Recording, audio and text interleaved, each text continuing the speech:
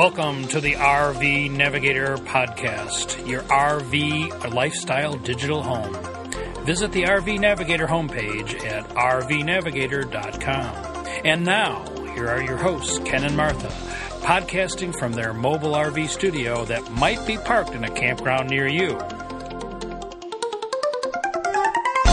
Jingle bells, jingle all the way. Hey, it's December. Is this the Christmas show? This is the Christmas show. This is the RV Navigator, and this is Ken, your RV Christmas Navigator. You need some jingle bells. Want me to go get some jingle bells? No, I'll add them in as sound effects later. Okay. If I remember. Anyway, you are listening to the December 2017 podcast, episode 152, I believe, of the RV Navigator. We welcome you to this festive season of snow and cold winds whipping around in the Chicago area. Not true at all. Oh! It's 60 degrees today, even though we are in the Chicago area. But we are talking to you from our underground bunker. Called our basement. On our leftover equipment that we left over here at home. Because the official Wiseman studio is in the motorhome in Las Vegas, Nevada. And I've been struggling greatly with having two homes with not all of my stuff in the right home. We just finished Christmas dinner at our house, and every time I reached for a kitchen utensil, I realized it was in Nevada and not here. I'm having a hard time being a two-home person. Well, we will have to adjust that by buying all new stuff here at home. It is the Christmas season, and we just passed Black Friday. And what did you buy? And Cyber Monday. What did you buy? Nothing. Oh, I bought a rolling pin. Oh. And what did Ken buy? Well, you don't have it yet, I don't think. No, but I was forced into buying a new iPhone. Give me a break. iPhone 10, which I was surprised I'm not going to be getting for quite a while, for almost 2 weeks. Can you last that long? Well, I wasn't really planning on buying it so soon, but unfortunately the website put the delivery date off quite a ways, and so I bought it in anticipation of having it in time for Christmas, when I can give myself a nice present. And you were looking forward to going to the new Apple store on the Chicago River, but now we don't have that excuse to go down there and see that new building, which is supposed to be architecturally interesting. Yep, so that's the flagship store in Chicago, but we left you, ladies and gentlemen, on the plains of Nevada. In the desert. In the desert. We left you, we were in Tonopah. Oh, what state was that in? Nevada. Tonopah, Nevada, where we toured a mine. Right. We toured a mine, did all sorts of other things there, which I'm sure you can read about in the blog. But leaving Tonopah, we decided to head to a national park. Which we'd never heard of. But because it's a national park, hey, what the heck, let's go. We love national parks. And the weather held off, and it did not snow. And driving across the West, for those of you who haven't done this, is quite an experience. We drove over 200 miles and saw about 4 cars on a 2-lane highway across the desert. We went up and over the mountains, and it was just a constant, well, it was a very interesting drive, but a very constant up and down. We'd go up 3,000 feet and then down into the valley, because the mountains in that area are north and south, and we were driving east. So they were like ripples. Yes. I find it very disconcerting when we begin a day's drive and it says the next facilities are 162 miles away. I'm very grateful for our large water tank and our large gas tank, and it was absolutely no problem, but it could be. What an empty area of the country. In this area, or in the Midwest, it's impossible to go very far without seeing a gas station or a store or something. But here, there were signs on the highway warning you that the next facilities, the next place to buy gas, was 167 miles away. And when you got there, there was a sign just outside of town that said the next one is 87 miles away. So, and of course, did you have any choices when you were there? No. So, and when you're on a road whose only claim to fame is that it's the world's loneliest highway, That's kind of sad, I think. They actually advertised that. The world's loneliest highway. Highway 50. And we were on it. We went to the exciting town of, I forgot it already. Baker? Baker, yes. Baker, which is on the border. So on one side of the border, they sell gas, and on the other side, you can gamble. We were camped in a campground, but it was a motel as well. And so the building and its facilities were very carefully placed on the piece of property so you could have cheap gas and gambling, and all your needs could be met. It's kind of sad. The last two places we camped in that area, the only places to buy groceries were at the casino, which I thought was kind of weird. But it works. So this was quite a different experience than we have had around home or around most places where it's more or less urban. This was that very rural experience that you don't see very often with long, straight roads. And for going to a national park to find that the closest campground, well, not even the closest, the only campground was 20 miles away and part of a motel. Wasn't there a campground in that park? Oh, I think not. Well, it was definitely not a serviced campground. Well, and that's the other thing we had to keep watching out for is that things were beginning to close as we moved into November. And just because a place had a campground, you couldn't assume that it was operational at that moment. Right. So we had to stay a little ways away, but it was fine. Yeah, and we have not had any real trouble with campgrounds. As I read many of the Facebook message boards, it seems that many people are finding difficulty in getting a campground, but our experiences out west have been very good, and we haven't experienced any campground issues except once, and that was no real problem. Okay, so we went to Great Basin National Park, which is scenic. I think it's special because of where it is, not because of what it is, because it's in the middle of that rolling, desolate desert, and Great Basin National Park is on a mountainside, and so part of the park you climb up all the way to bristlecone pine territory, and you go through various climate zones and the plants change. Of course, we've done a lot of this so far. So we're jaded. And the other thing that you do there is go through a cave. That's a guided tour from a ranger, so we did have to have a reservation for that. Can you believe that? And even during the very down season, there were pretty many people. I think it was almost full, the tour. Yes. So that was kind of cool. 20 people. So can you recommend going to Great Basin National Park? I would not go out of my way. And to get there, you're going to go out of your way. It's kind of like Big Bend. It's a long way out of the way, and once you get there, you say, it's nice, but... But yeah, when we got to our next stop, the lady said, "Where'd you come from?" And I said, "Great Basin," and she beamed at me and she said, "Oh, isn't it beautiful?" So maybe more beautiful in the summer. Maybe if you're not jaded. It's dry. It's cool compared to the rest of the desert, I bet. It was pretty. Okay. So from there... From there, we went to Cedar Breaks, which is a national monument. If you've been to Bryce Canyon, you've seen the same kind of scenery as you do at Cedar Breaks. And I think the main reason it's a monument is because the colorful formations and hoodoos, as they call them, are on a very small piece of real estate. Our intention was to do a little hiking while we were there, but it's over 10,000 feet in elevation, and it was cold. Yeah. So we drove... Well, we're talking about November, so it's not really unexpected, but... So we drove from one overlook to another, took some great pictures of hoodoos, and jumped back in the car. It's located near Cedar City, which was an easy place to camp. There are a lot of places to camp. And from there, we headed down to Zion National Park. And, people talk about staying in state parks with big rigs and things, and we found a state park called... Sand Hollow. Sand Hollow State Park on a lake in Utah. Very near St. George. And St. George, Utah is kind of famous for being very warm. And we were excited about being warm, and warm because it's low down in elevation.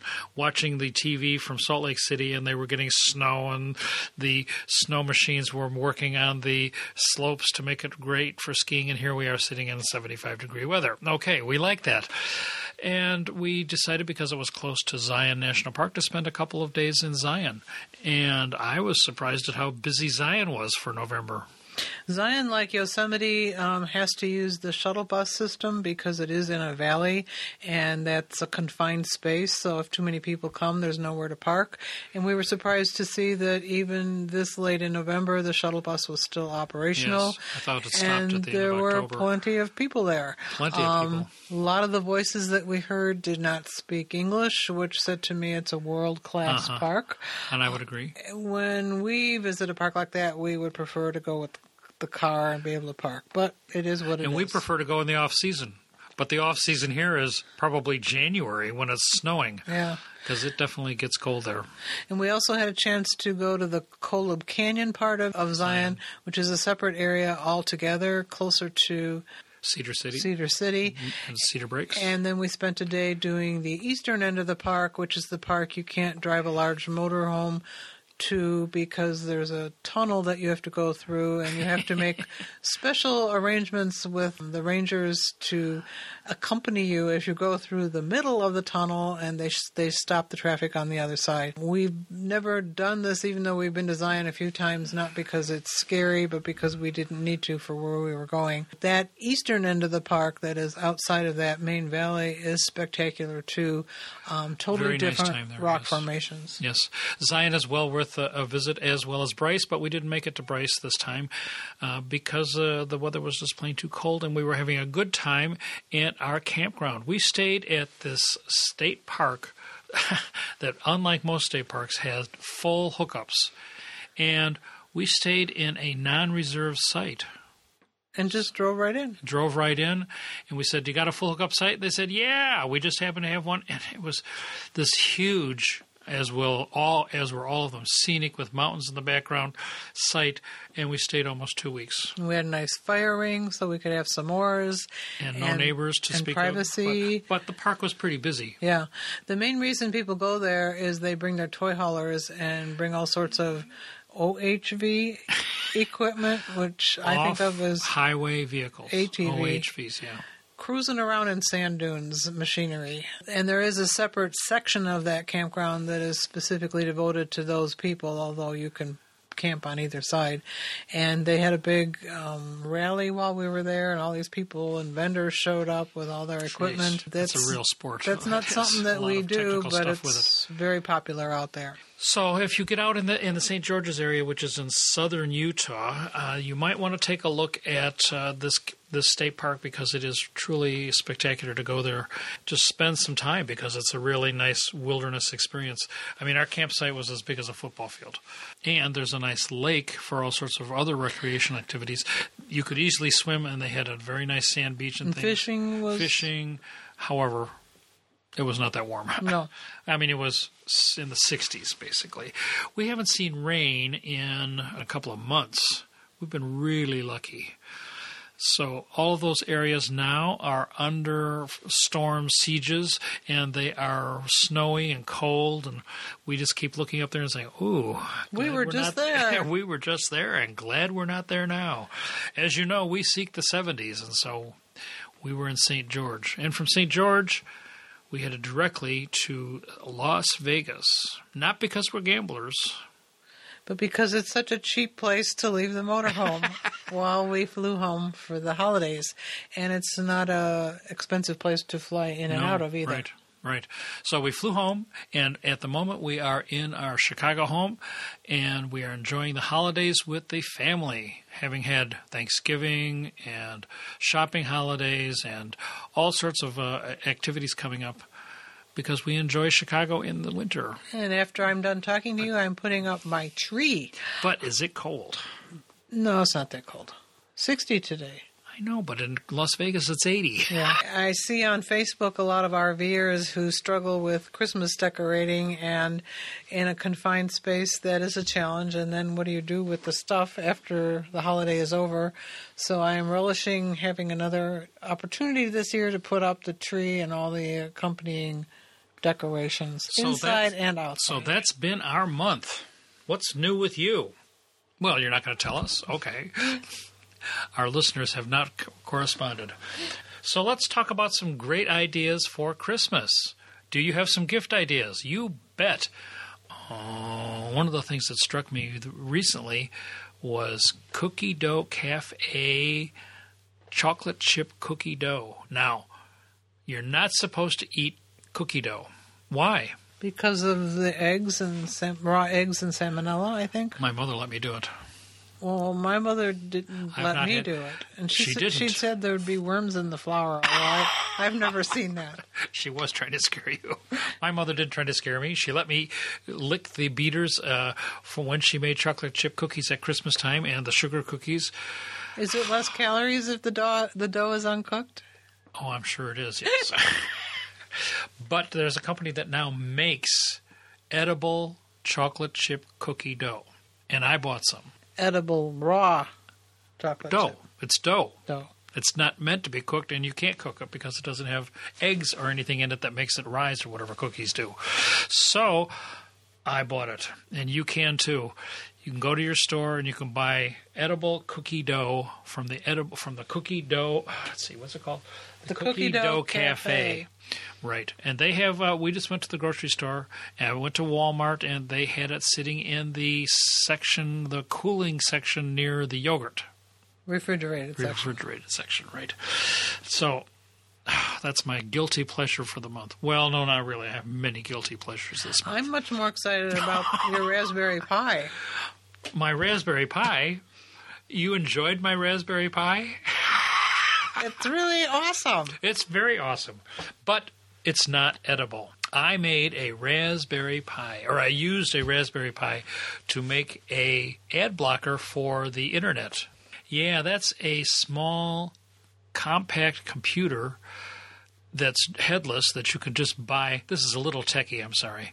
But I've been reading about this. You can do major projects with Raspberry Pi as the foundation. So the Raspberry Pi is the little computer.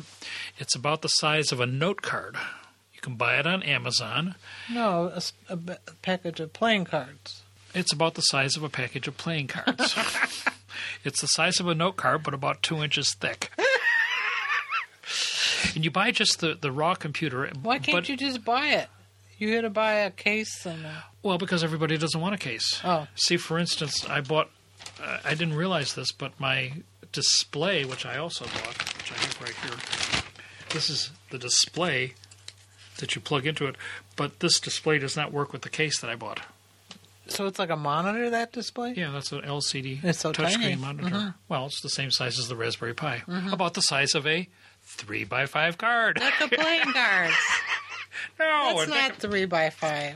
It's small. It's like a deck of playing cards. For a computer, it's small. Small but mighty. Right. There's this very active community which does Raspberry Pi projects. And if you go to raspberrypi.org, you can see many of the projects. And it's all open source, which means that it's free. And you share with the community. So I read about an ad blocker for the internet. Now, this is cool because one of the problems that you have in an RV is the fact that you have to pay, essentially, the data charges to download ads that you don't want. Every web page that you download has ads on it, except for the RV Navigator page. Of course.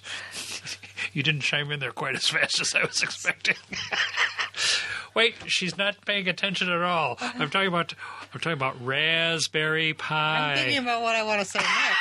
About the Raspberry Pi? Maybe. I don't know.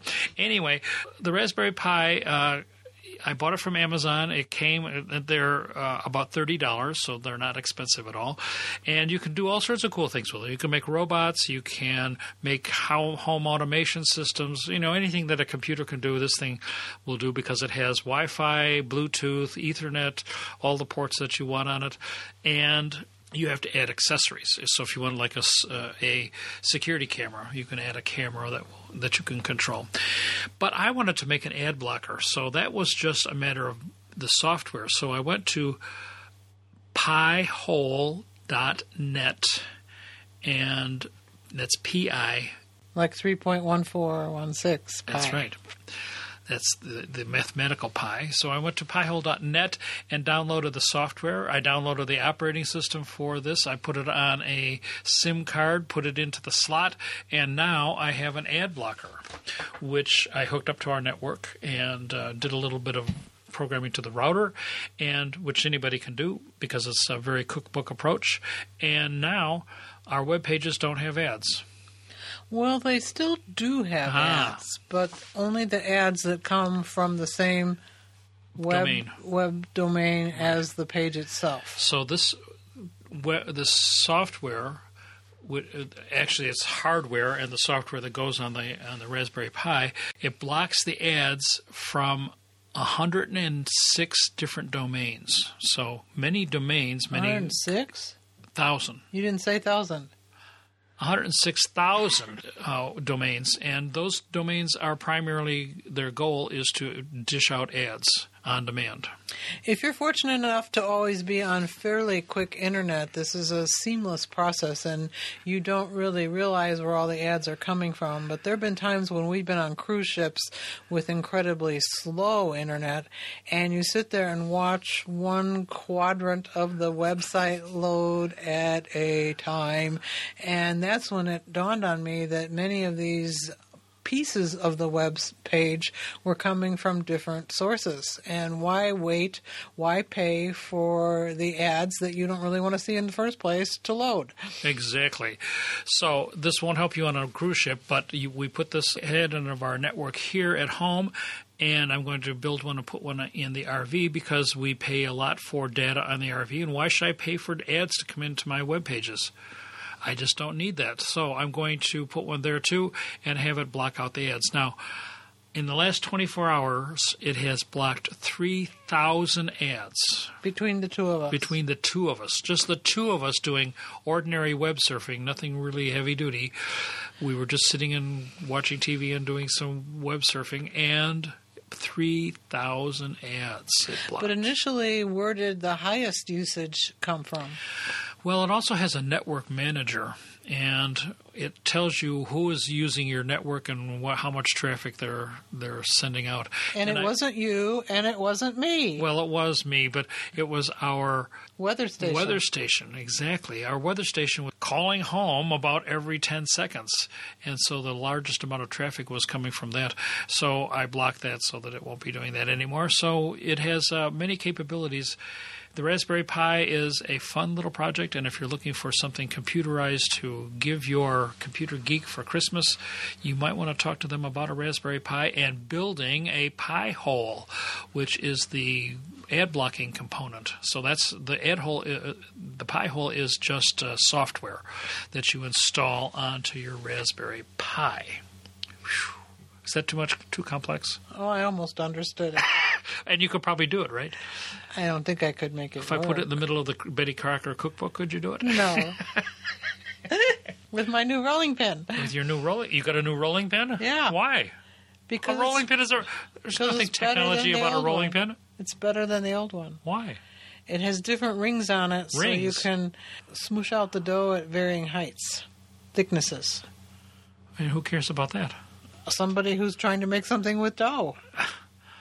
Different thicknesses of dough. If you're trying to roll out dough for a biscuit, it's going to be different than if you're rolling out dough for a cookie or a pie. Really? Really.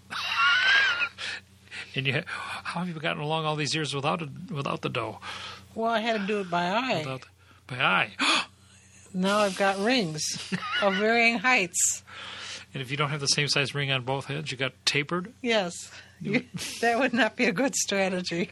Okay, so we have some Christmas gifts here we thought we would put together, some ideas that we have come up with for interesting things for your RVing friends or for your husband or your wife.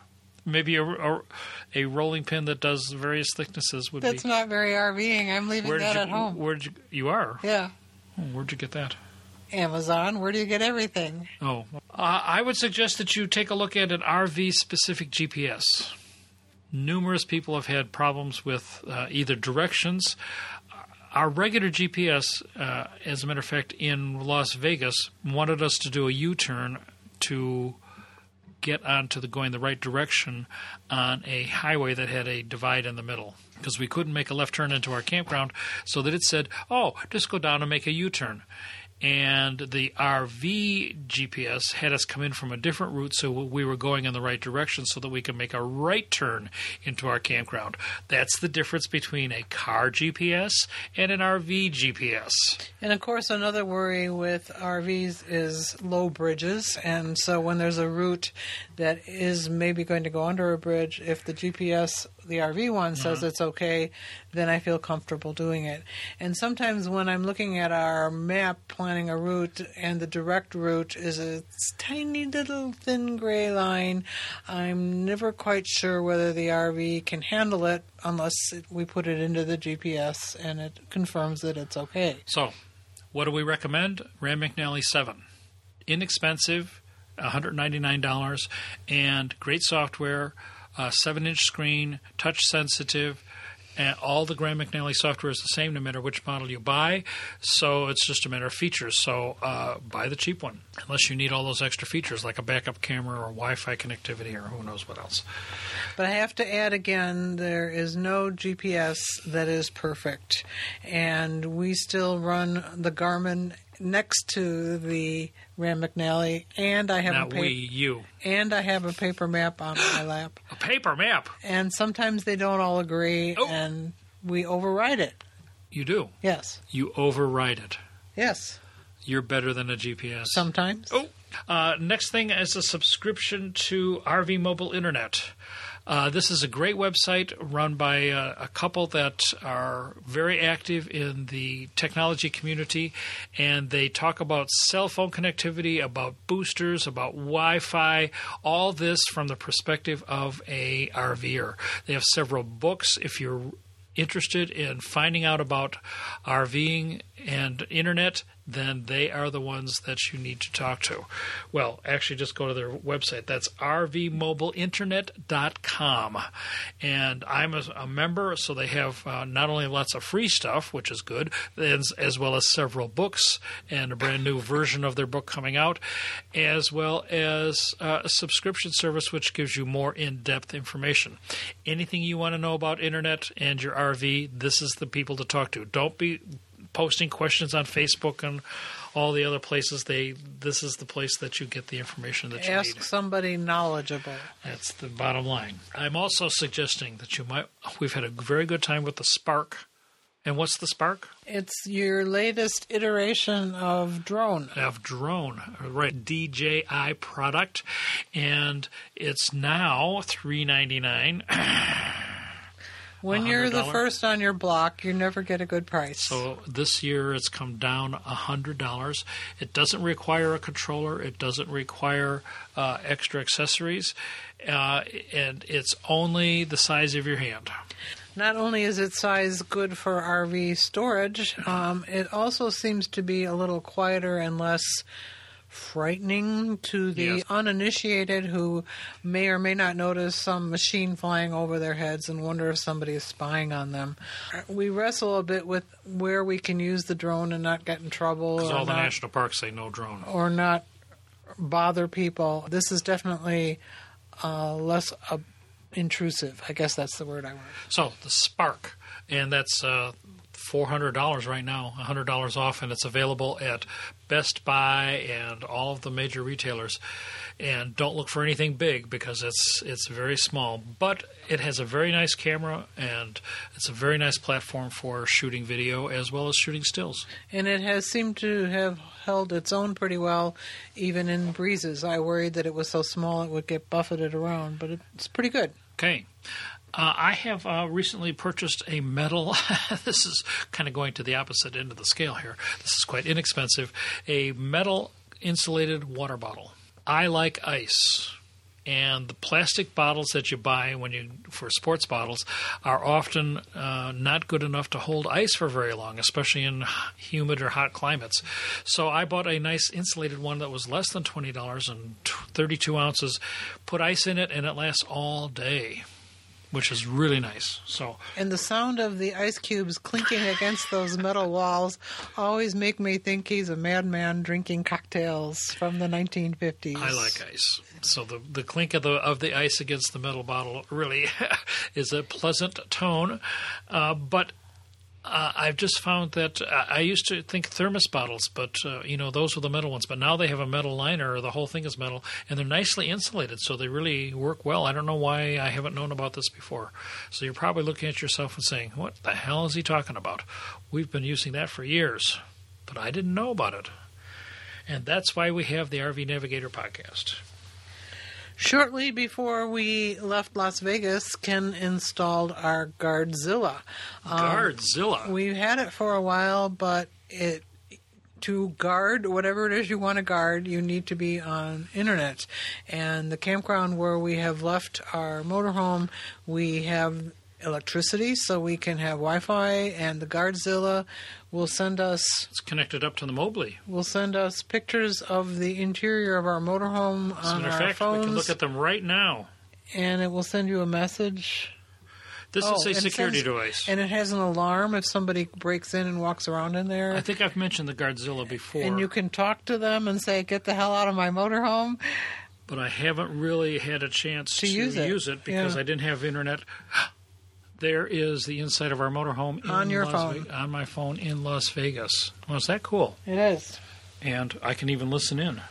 Because it makes me a little uneasy to leave it alone for so long, but we can keep an eye on it. That's Guardzilla. If you're looking for a security device for your motorhome or your trailer and you have full-time internet, this is a great little device. It has an alarm. It has so that it'll beep, or the horn will sound when somebody breaks in, and it will give you an alert. This, in addition to the Spot that we have, which is the device on the roof that keeps track of where the motorhome is located, are two pretty good devices for managing the security of whatever you have. Next one, the portable fire grill. Because I am a campfire fanatic, and Martha is a s'mores fanatic. And these days out west, there are less and less places that let you have a campfire, understandably so, since we just spent the fall dodging forest fires. Very small, very light device lets you make a fire 2 feet off the ground. Right. It has a stainless steel pan. Well, mesh, which folds up and goes into a case, and so the whole thing is only like 20 inches long. And then it has kind of a tripod, and you build the fire on the stainless steel mesh. And that keeps it off the ground, doesn't burn up the grass and all that sort of stuff, but you can have yourself a real fire. And we like real fires. And not make a mess of the campsite. We carry firewood and not make a mess of your campsite. So that's the portable fire grill. The digital tire pressure gauge, important. She has nothing to say about the digital tire gauge. How much tire pressure do you need to put in your tires? Well, you don't know until you weigh your vehicle to find out how much pressure to put in your tires. I know pretty much because we've had ours weighed, so I need a tire pressure gauge to go around and check. And the primary change is with the seasons. As it gets cold out or warm out, the tires inflate or deflate. How about all these elevation changes? That doesn't really affect it much. Much less, huh? No, much less, you're right. Another item that you might want to think about buying your RV, well, actually anybody, is the tracker. It is spelled TRACKR. And you can attach this little device to anything that you are afraid you might lose or forget, like keys or a wallet. I have it on all my keys. A piece of luggage. Nothing like getting into your RV and finding out that you don't have your keys, or you've lost them, or they're someplace else, or they've fallen down on the seat or something, and you don't know where they are. This is a tracker, and you can buy them in like sets of 5. It has an app so that whenever it's nearby, you can press the button and it will find either your phone, if you have the tracker and you don't have your phone, or if you have your phone and don't have your keys, you press the button and it'll find your keys for you. It'll go beep, beep, beep, beep, and let you know where it is. So that's a high-tech way of finding your keys, but there's nothing worse than, as I found out last time we were in Arizona, when I lost my keys. We never did find them. Oh, no, we did find them. The guy who bought our motorhome found them because they'd fallen down inside the easy chair. 2 years later, we found my keys. They were hung up on the inside of the easy chair. So if you'd had the tracker on it, it would have beeped, and it would have told us where to look. It really is a good example, isn't it? Yeah. I really would have found it then. How about a Yeti cooler? Those are really expensive. I can't imagine spending $300. But if you need something that stays cool all the time, Good quality, I guess. and they said their Yeti mugs are really hold the temperature for a nice long time. So, who knows? Hinge lights from Amazon, which you're about to get. I don't know what that is. Well, this is very cool because when you open the door, it's a light that fits on the hinge, and it has an LED light which goes on. So, like in your kitchen cabinets. Oh, you're putting that in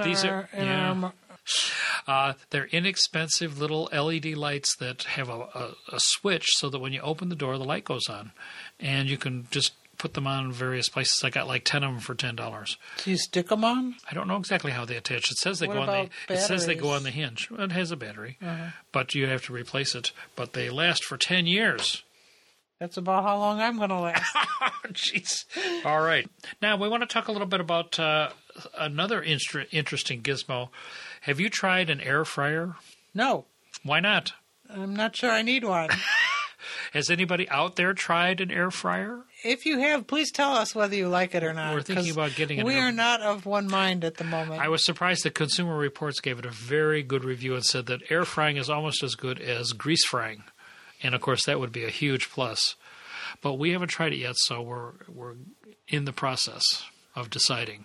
Now, thing I do have is the Instapot.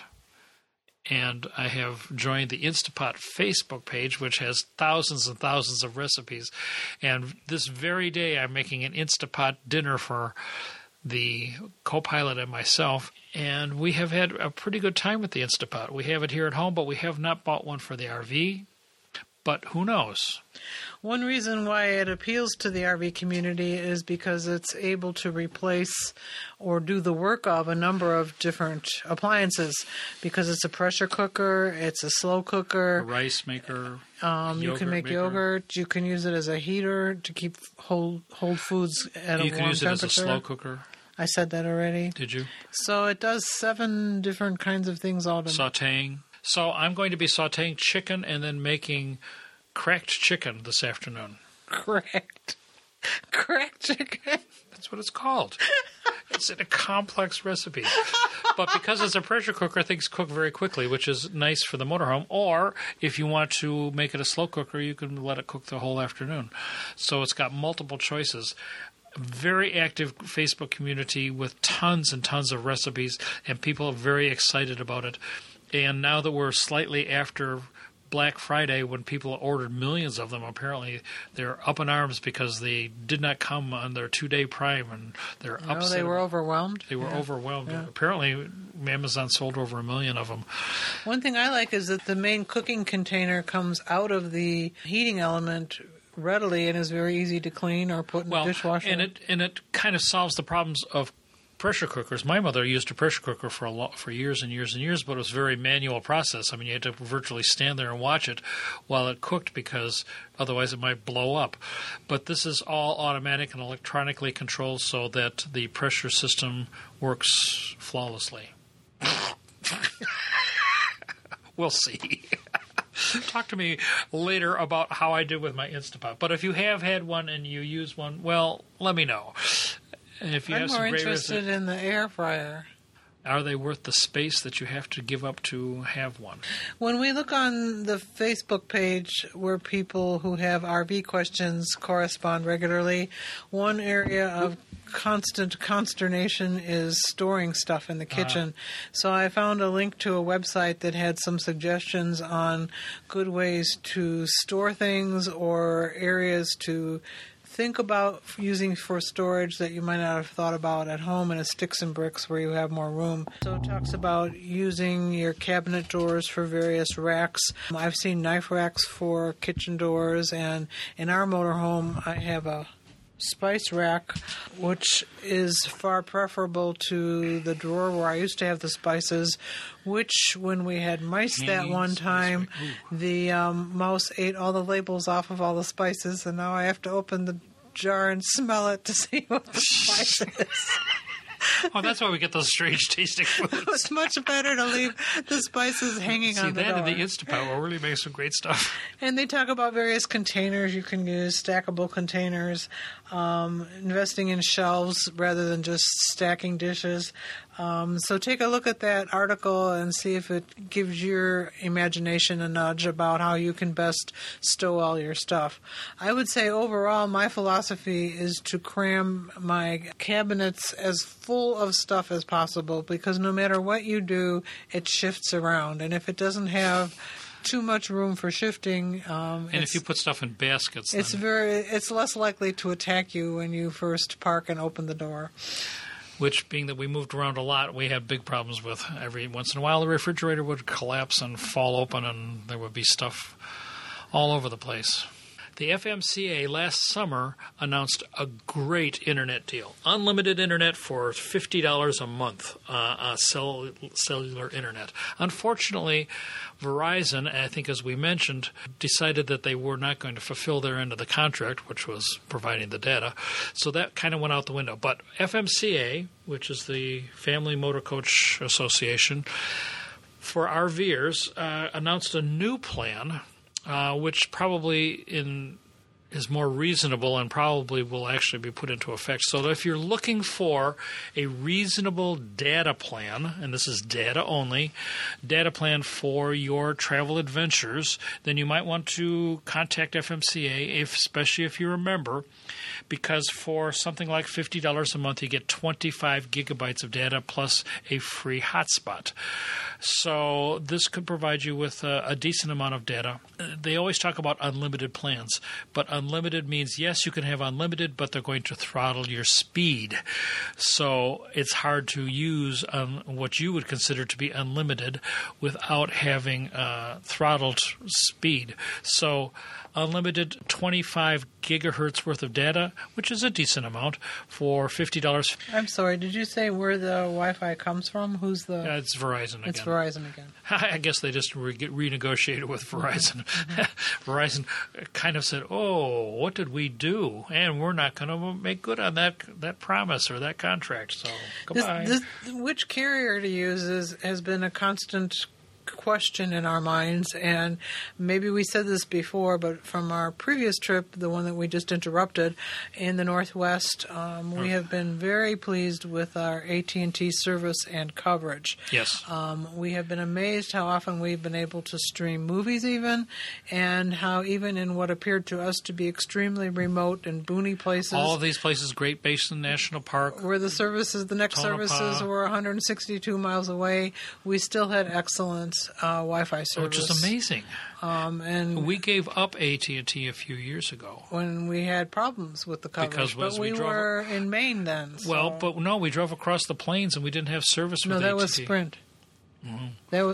But when we went to Maine, we couldn't use our AT&T. So we really can't make any conclusions about the entire country because coverage varies from place to place. But our recent experiences have been very positive. We haven't had one night when we weren't covered by AT&T, so that's a pretty amazing service. I'm seeing this question here that you must have gotten off the Facebook page about, can my RV be hooked up to 50 amp if it's only a 30 amp RV? And your answer is? Of course. But what's the limitation? Well, so with an adapter, you need the plug. You can plug in your 30 amp RV with its thin wire into the 50 amp plug on the pedestal. That's not a problem. So you need a conversion plug, just as we do with our 50 amp unit when we have to use 30 amp. And what happens when you do that? I get frustrated. Why? Because I can't cook. Because you can't cook. So if I plug in my 30 amp to a 50 amp box or a 50 amp plug, do I get 50 amps? No, because your rig can't handle it. How does the rig know? It is what it is. It's a 30 amp circuit. It's a 30 amp circuit, and boy, she is learning, ladies and gentlemen. This lady knows. I hate electricity. She knows her electricity.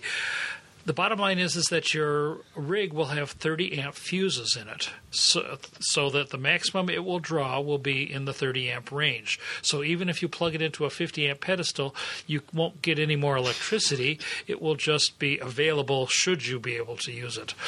Now, when we plug in the 50 amp into the 30, we could easily blow the pedestal, which the Navigator Copilot has done.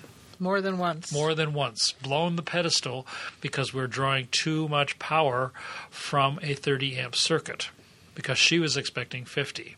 And of course, I don't know if I want to get into this. And of course, 50 amps is really 100 amps. So going from a 30 amp RV to a 50 amp plug, actually, it has two 50 amp circuits in that 50 amp plug. Does you no good. So that you actually have 100 amps.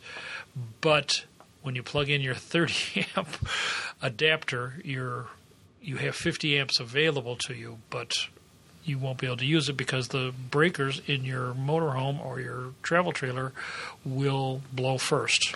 And of course, those of you who like to go visit your children and park your rig in their driveway and mooch off of their house electricity might need the kind of plug that steps you all the way down to 20 amps, which means you can hardly do a thing, but at least you won't drain your batteries. Yes. With 30 amp, it's easy to run at least one air conditioner and do most things, but one of the things that people fail to consider when they are plugging in is that one of the first things that happens is that they start to charge their batteries. And battery charging can take 20 amps. So it's easy to blow a fuse. Even when you're hardly doing anything. Right, and it's primarily because you're charging your batteries if they have been used during the day or they're running your refrigerator or whatever. So one of the things we have to do is turn down the battery charger so that it doesn't draw so much. It takes longer to charge the batteries, obviously, but it gives us more power for use inside the RV when we plug into something small, amperage-wise. But voltage is always the same. The 20 amp, the 30 amp, and the 50 amp all are 110 volts. So that's not an issue. The voltage is always the same. It's just the amount of power. So it's like saying you have a big hose coming in and just a little connector on the end for a garden hose. That's 20 amp. And if you have a little bit bigger pipe, then it's 30 amp. And if you have a big pipe, if you're able to take care of all the power, then it's 50 amp or 100 amp. Do we understand? Kinda.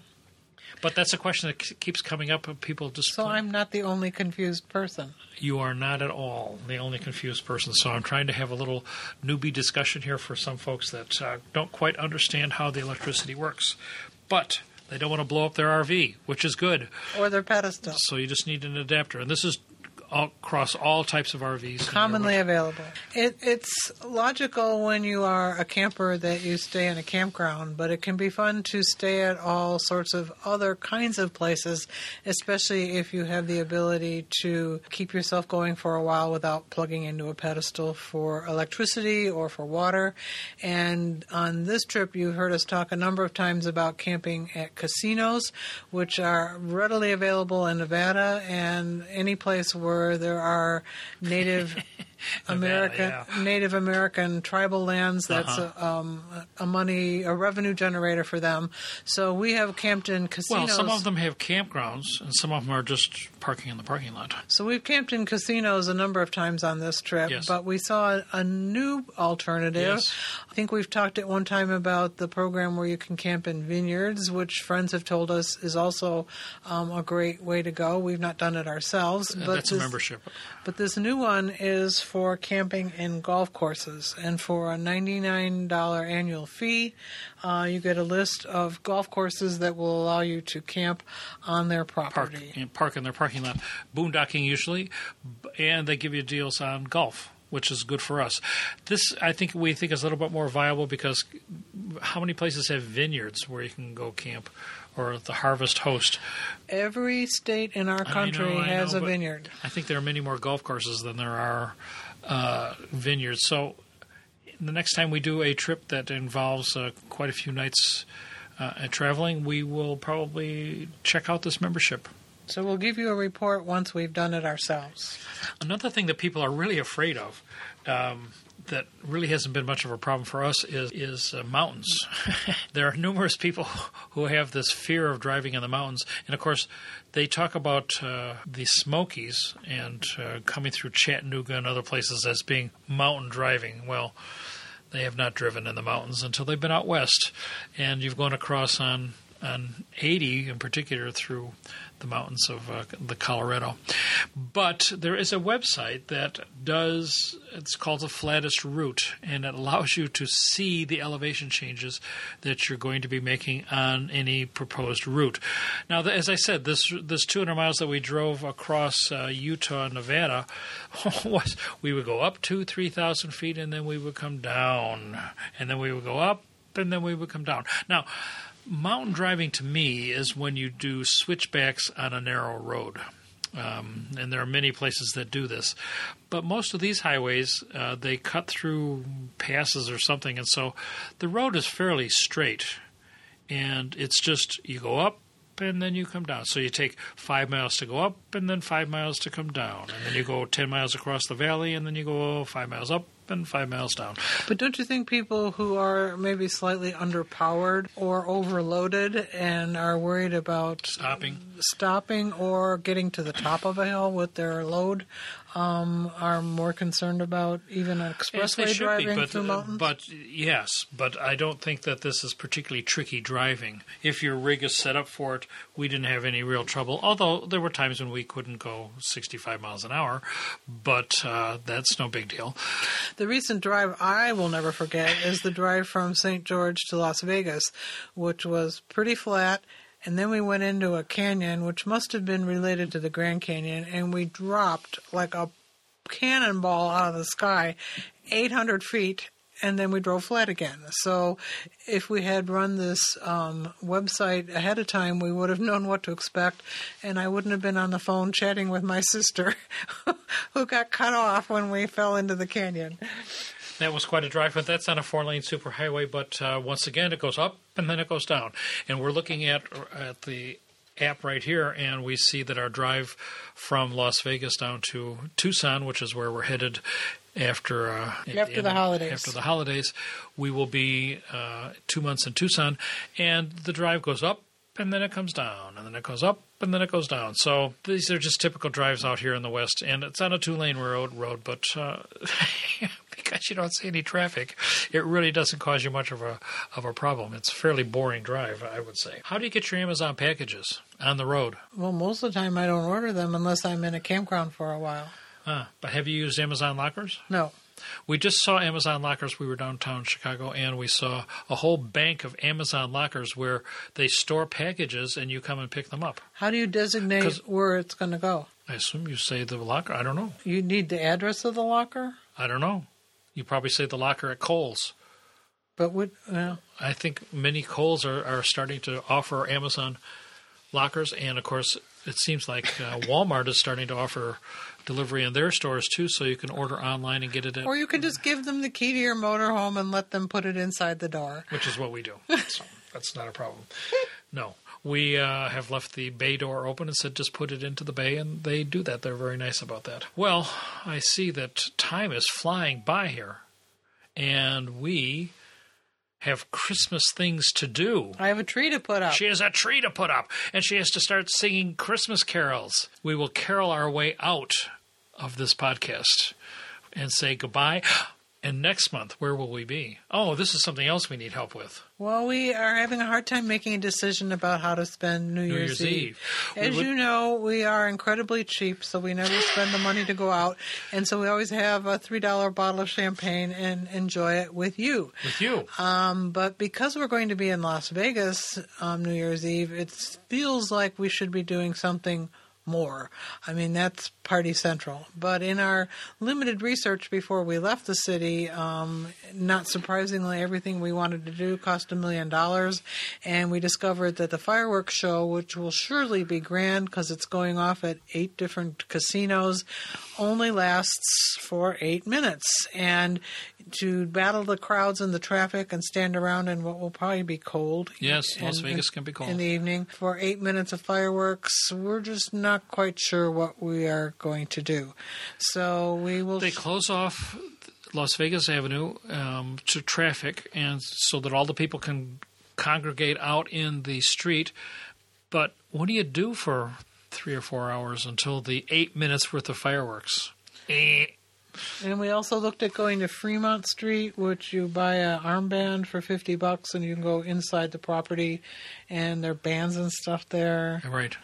So if anybody has any great ideas for activities for New Year's Eve, in Las Vegas, rather than spending it with your podcasting friends, we would have to make the podcast a little bit early if we decide to do something.